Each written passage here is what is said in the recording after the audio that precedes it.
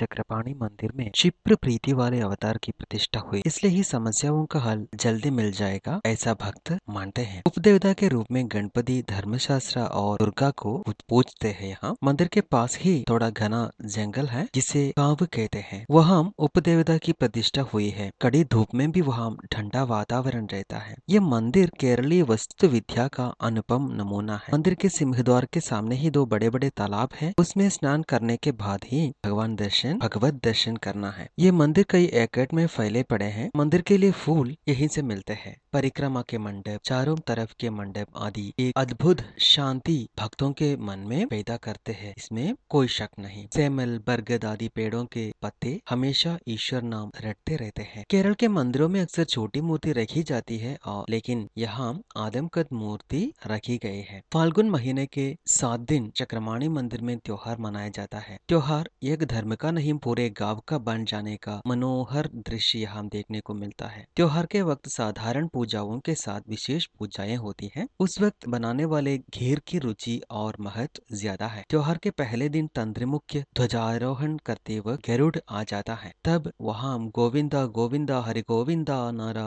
मुखरित होता है। हमें ऐसा लगेगा कि खुद भगवान ही वहाँ पधारे हैं। उसके बाद नागस्वरम शुरू होता है, उसकी धुन आसमान में भक्ति की लहर पैदा करता है। फिर पंचवाद्य शुरू होता है, जो त्योहार का एक मुख्य विशेषण है। इसमें चंडा, मद्दलम, तिमिला, कुंभ और मंजीरा इस्तेमाल किया जाता है। इसके बाद चंड मेलम शुरू होता है। चंडा जो असुर बाजा के गण में आता है, यहाँ देव बाजा बन जाता है। चंडा बजाने वाले हाव भाव के साथ बजाते वक्त सुनने वाले भी उसके साथ नाचेंगे, इसमें कोई शक नहीं। अब वक्त है पंदिरड़ी पूजा का। मंदिर के पास रहने वाले चेत व अचेत जीवों को खाना देने के संकल्प में पंदिरड़ी पूजा किया जाता है। तब तक हाथी को सजा के लाते हैं। मंदिर के पुजारी हाथी के ऊपर मूर्ति के साथ बैठते हैं और मंदिर की प्रदक्षिणा शुरू होती है। इस प्रकार 7 प्रदक्षिणा करते हैं। प्रदक्षिणा समाप्त होने पर तिडम्ब नृत्यम शुरू होता है। तिडम्ब नृत्यम मलबार का अपना कला रूप है। इस मंदिर की निजी कला में मंदिर के नृत्य में दक्षता प्राप्त पुजारी मूर्ति को अपने सिर पर लेकर नाचते हैं। ताल के साथ नृत्य की तेजी भी बढ़ती है। तिडम्ब नृत्यम करके मंदिर की प्रदक्षिणा करना है, ताल के साथ प्रदक्षिणा करना है। अंतिम प्रदक्षिणा के साथ पुजारी और भक्तजन दौड़कर प्रदक्षिण करेंगे। अब भगवान का सोने का वक्त है। भगवान को सुलाने के बाद सांस्कृतिक कार्यक्रम